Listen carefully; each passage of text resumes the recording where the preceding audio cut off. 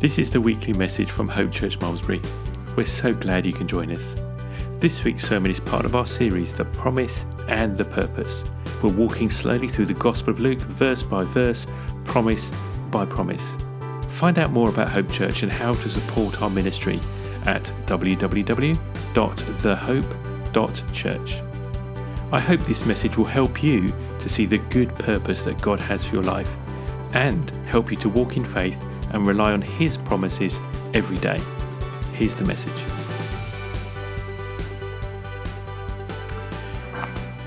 So, the summer special. So this is the fourth in the series of the summer special.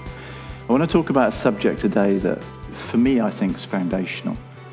There are different views on this particular subject, and as I go through, I'll share with you why I take this particular approach and view. But depending on how you see this subject, will affect your prayer life. It will affect the way in which you see evangelism. It will affect the way in which you pray about evangelism. It will affect the way in which you seek God's purpose for your life, how you interpret obstacles to fulfilling the will of God in your life. It affects every aspect, I think, of your Christian walk. Okay, so what's the subject then, David? It's the sovereignty of God. So when I mention that subject, most people just glaze over. The sovereignty of God. Okay, wake me when he's finished, all right? turn into your neighbour. So what do I really mean by the sovereignty of God? So there's a dictionary definition of, a dictionary of theology defined it in this way. God's sovereignty is a twofold concept. First, it may be seen as the divine right to rule totally. Second, it may be extended to include God's exercise of this right. So let me say that again. So, first of all, it's God's divine right to rule totally. And I don't think anybody has any disagreement on that subject whatsoever. We all Christians agree, yep, absolutely, it's God's divine right to rule. Where we start to see differences of opinion is on how far God's exercise of that right is extended. Or to put it another way, does the will of God always happen? Does the will of God always happen?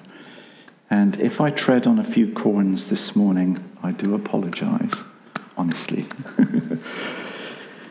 Okay, so I want to look at three areas, basically, in relation to the will of God. I want to look at salvation, I want to look at ministry and guidance, and I want to look at healing. So let's start with salvation. So first of all, it is God's will for all men to be saved, okay? Hopefully we can all agree on that. 2 Peter chapter 3, verse 9. The Lord is not slack concerning his promise, as some count slackness, but is long-suffering toward us, not willing that any should perish, but that all should come to repentance. So, God's word is clearly saying to us in Peter's writings here that it is God's will, his will, that everybody should be saved. All right? That's his will. Everybody should be saved. Now, plainly, we don't see that. That's not our experience, okay? And I'm sure we can recount people that we know that never made that choice. Jesus talks about this in Matthew's Gospel. This scripture is cited elsewhere as well, but this one's from Matthew 7. Enter by the narrow gate, for wide is the gate and broad is the way that leads to destruction, and there are many who go by it. So Jesus is saying himself that many people will reject the gospel. I was thinking it's incredible. We were just actually praying about this a little bit earlier. How, we've chosen life. And we say to our friends, please choose life. Please choose Jesus. Sometimes we need to shake our friends, don't we? I once heard somebody say the spirit of slap came all over him. He just wants to slap. Come to your senses. All right, you're heading to destruction. It's hell down there. Okay? Please, please, please give over your heart to Jesus. Okay, so why is it then? So why is it that we see not everybody getting saved? Although it's the will of God for all men to be saved, we don't see everybody getting saved. And that's because we have free choice. I personally believe it's because we have free choice and we make a choice. We choose. We can choose life or we can choose death. And God will honor our choice. He doesn't want us to, but he honors it, which is incredible, isn't it? He will not override your will. Okay? Now, so now there's some friends, there's some friends who will say to me, hang on a minute, Dave. Isn't it predestined for you to be saved? Okay? Okay, let me just think about that. And it is. Okay. It's predestined for me to be saved. Okay, so let's have a look at one of those scriptures. Ephesians chapter 1, verse 5. Having predestined us to adoption as sons by Jesus Christ to himself, according to the good pleasure of his will, to the praise of the glory of his grace, by which he made us accepted in the beloved. So you see, Brother Dave, it says that we're predestined to adoption. Okay, I get you. I hear you. Okay, let's just live with that thought for a minute or two. So if it's predestined for people to become Christians, where does that leave evangelism? What's the point in evangelism? If it's predestined for people to become Christians, why do I need to pray? And in fact, it says elsewhere, it says the God of this world has blinded the eyes of those who would believe. So we can pray very specifically. So there was a pastor I had many years ago, John, his name was John Griffiths. And he used to talk about truth's intention. And what he meant was there's two concepts or ideas in Scripture that would seem to contradict but can't, because both are true. So he used to liken these truths' intention to a railway track. They need to somehow run together. and to pick one or to pick other, you go overboard. So my understanding is that God in his foreknowledge knows how we will choose. Okay? So God knows because he knows all things. He's all-knowing. He knows how I will choose. He knows that I will choose him. He will know who chose him in this room, who's choosing him online, and who will choose him before he returns or before they meet their maker.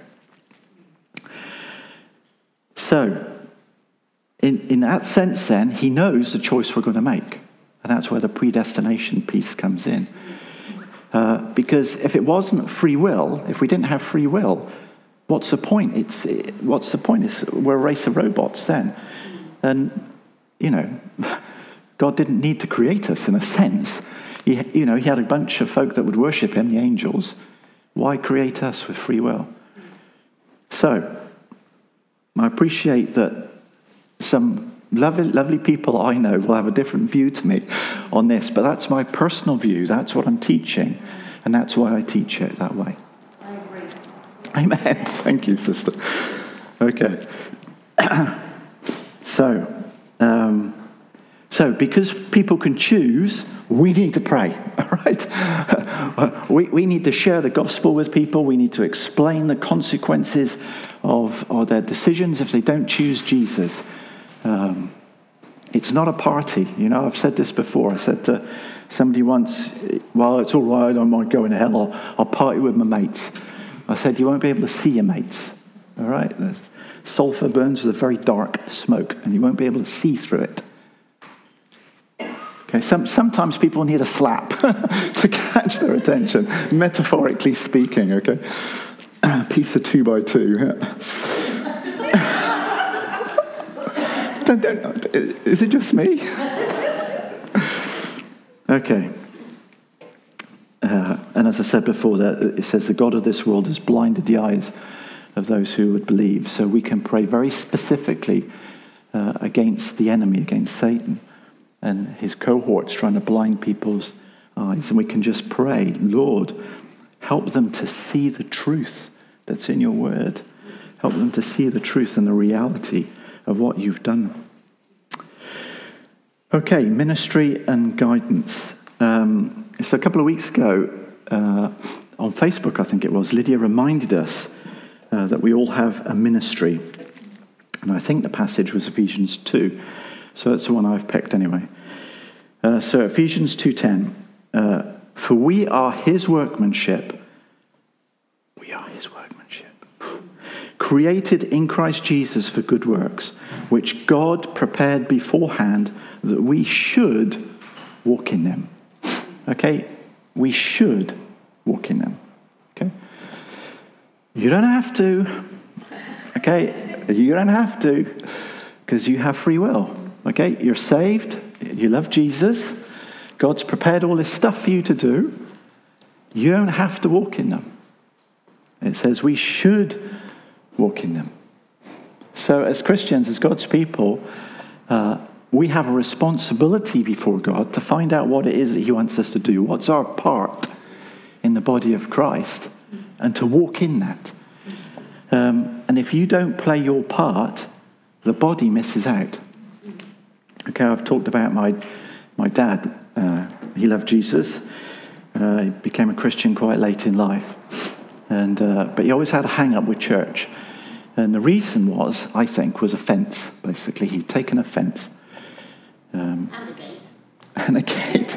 That's right. And the garden that was behind it. That's right. Bless him, yeah. And I remember having a conversation with him one time, and I said, Dad, you've got gifts for the body of Christ, and you are depriving other Christians of your giftings. But unfortunately, I never persuaded him. A prophet is not without honour except in his own house. Right? Yeah, praise God. Okay, so works that we should walk in them. So we have responsibility to work out what it is God wants us to do. So let's say we've determined God's will for our lives. We're trying to walk in some ministry or some gifting, and we experience opposition. An example is from the life of Paul, which I have here, Acts chapter 16. So Paul is working out where to carry on his ministry and his mission. And they wanted to go into Asia, but it says the Holy Spirit prevented them from going into Asia. And then Paul has this vision, basically, in Acts 16, verse 9. And the vision appeared to Paul in the night. A man of Macedonia stood and pleaded with him, saying, "Come over to Macedonia and help us." Now, after he had seen the vision, immediately we sought to go to Macedonia, concluding that the Lord had called us to preach the gospel to them. Now, I always find it interesting why the tense changes here to we, because, of course, the book of Acts was written by Luke, and Luke was a traveling companion of Paul for a while. So Luke wrote the Gospel of Luke, and he wrote the book of Acts. And sometimes I wonder, was Luke from Macedonia? Was it Paul dreamt of Luke? I don't know. But anyway, what it says is that Paul had this vision: come over to Macedonia and help us. And he concluded that the Lord had called us to preach the gospel to them. So, reminder of the story. So they go over to Macedonia, and they end up in Philippi, which was a major city of Macedonia. They're in Philippi, some stuff happens, and they end up, Paul and Silas get thrown into prison. Now, if Silas was from a different school of theology in the Christian world, Silas might have been saying, "You got it wrong, Paul. If God wanted us to do this, we would not now be in prison." Okay, plainly, I thought you'd laugh at that point. Maybe it's far too serious, Dave. Can you imagine? Silas basically, if you interpret events going on around you as always the will of God, and you end up in prison after preaching the gospel, you could then think, well, I shouldn't be in prison, so I must be, that call to preach here must be wrong, basically. I can't have heard you right, God. But of course he had. So when difficult things happen, when we find resistance to our ministry, when we're walking the wrong way along the conveyor belt, it's because it's opposition to what God wants to do in our lives and through our lives. Not necessarily that we're completely out of the will of God. So, there's a spiritual mad dog loose, all right, who's called Satan, and he does not want God's will fulfilled in people's lives. He does not want people saved. He wants hell full and heaven empty. And, don't go there, Dave. Okay. So we have a responsibility before God to understand his will and to walk in it, that we should walk. And when we meet resistance in our ministry or any realm of our Christian experience, don't automatically assume you've not heard God. Okay? Check it out. Lord, have I heard you? Even ask confirmation. Just confirm it again to me, Lord.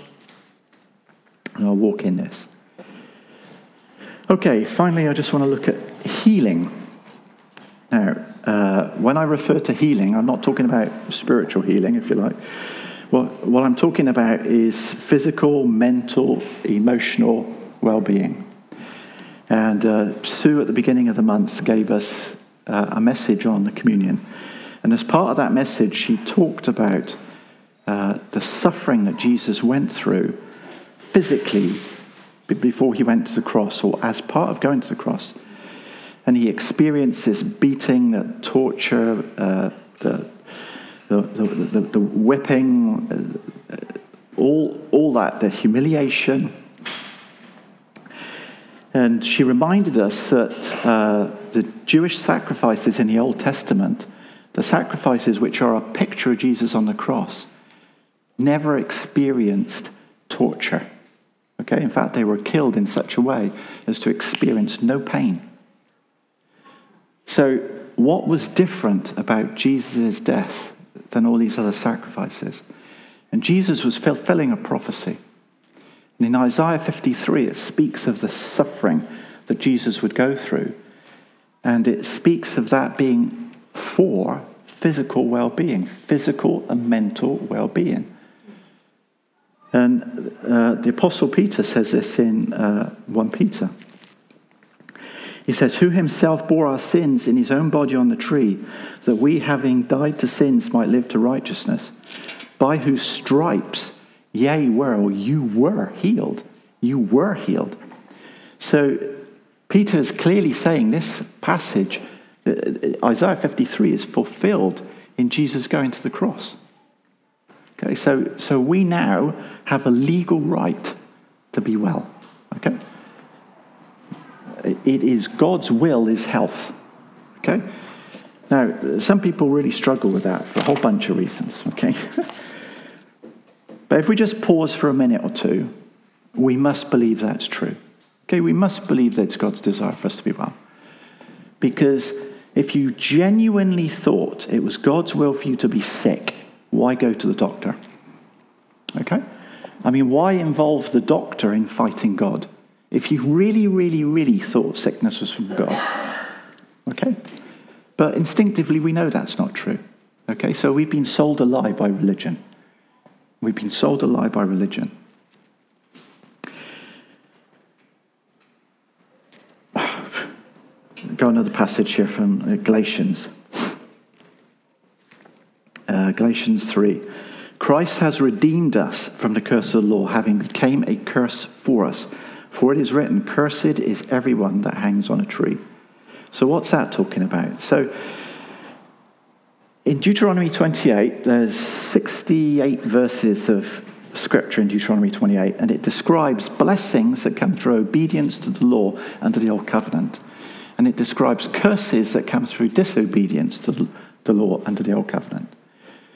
Okay, so in the mind of an Old Testament believer, if you were sick, it's because there was sin in your life.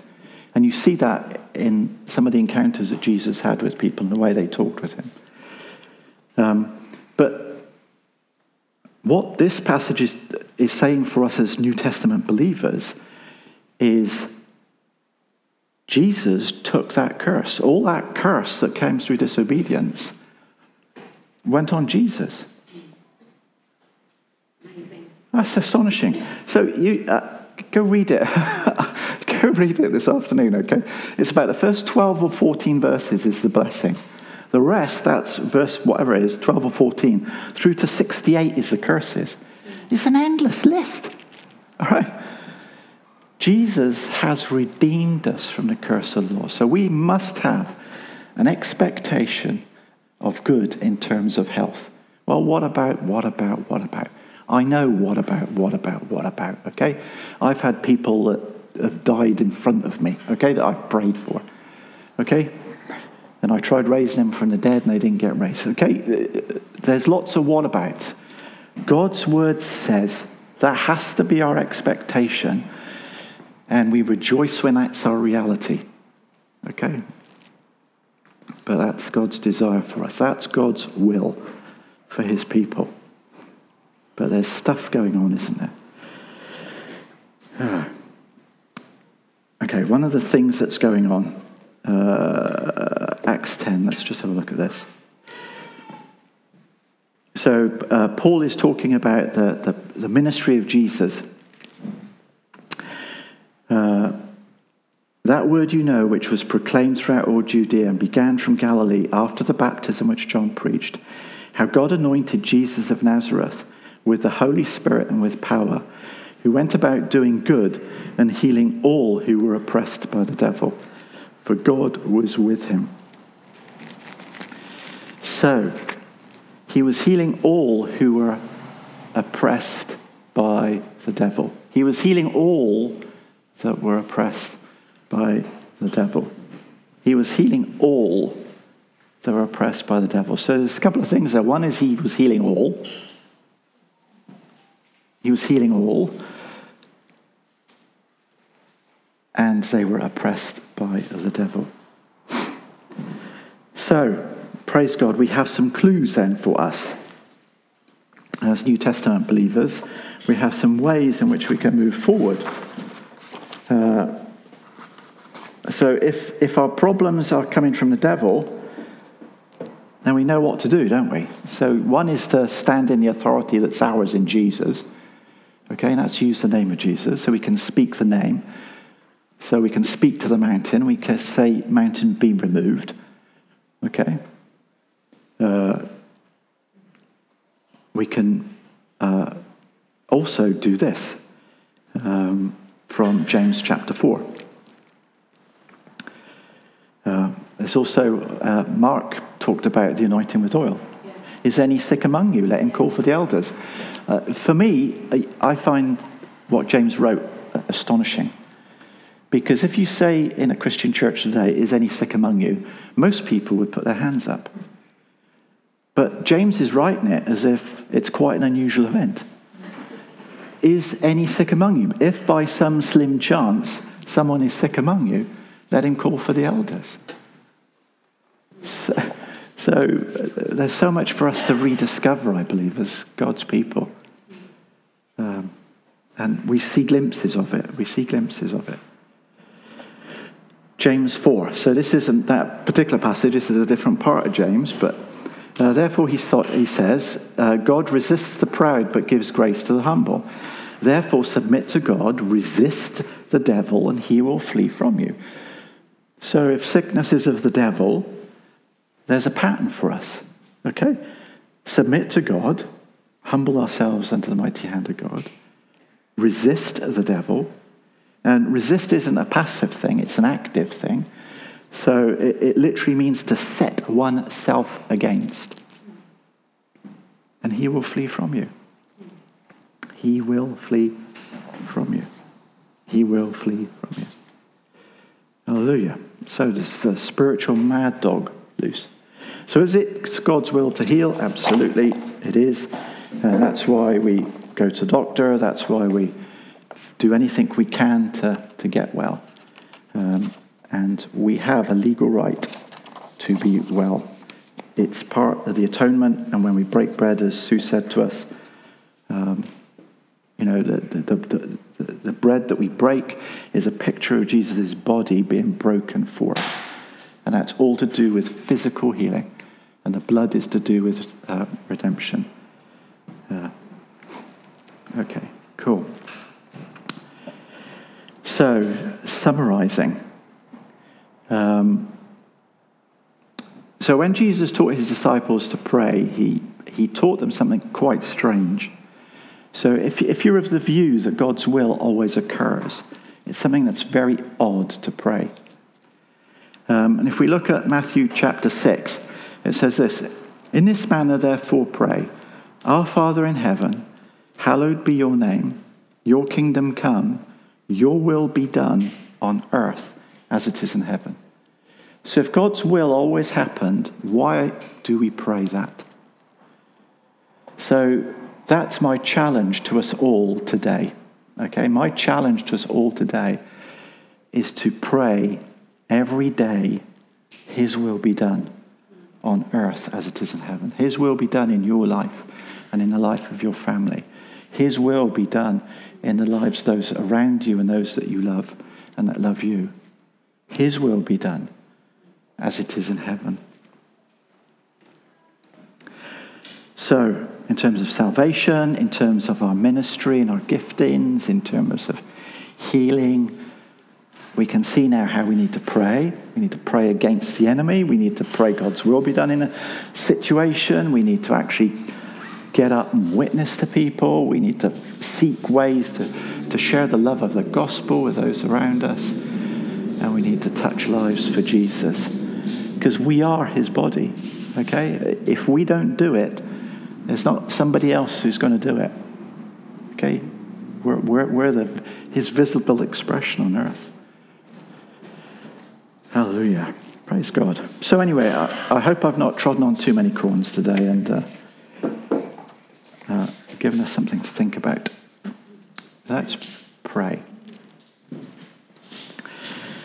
Lord, I just thank and praise you that your will is your word. Lord, help each one of us to act on what it is you're saying to us personally. Lord, maybe we're to get involved in something in the church that we've not done before. Maybe it's to seek you for a particular gifting in our ministry, Lord. Maybe we're to change the way we pray about a person that we know that's sick. Maybe it's to share the gospel with a neighbour, or to just share something of your love and what you've done in our lives with a neighbour. Lord, whatever it happens to be, Lord, I just would just pray for every person that we would just walk in what you're asking us to do at this point in time. And Lord, may your will be done in every life here, on earth as it is in heaven. Thank you, Lord. Praise your wonderful name.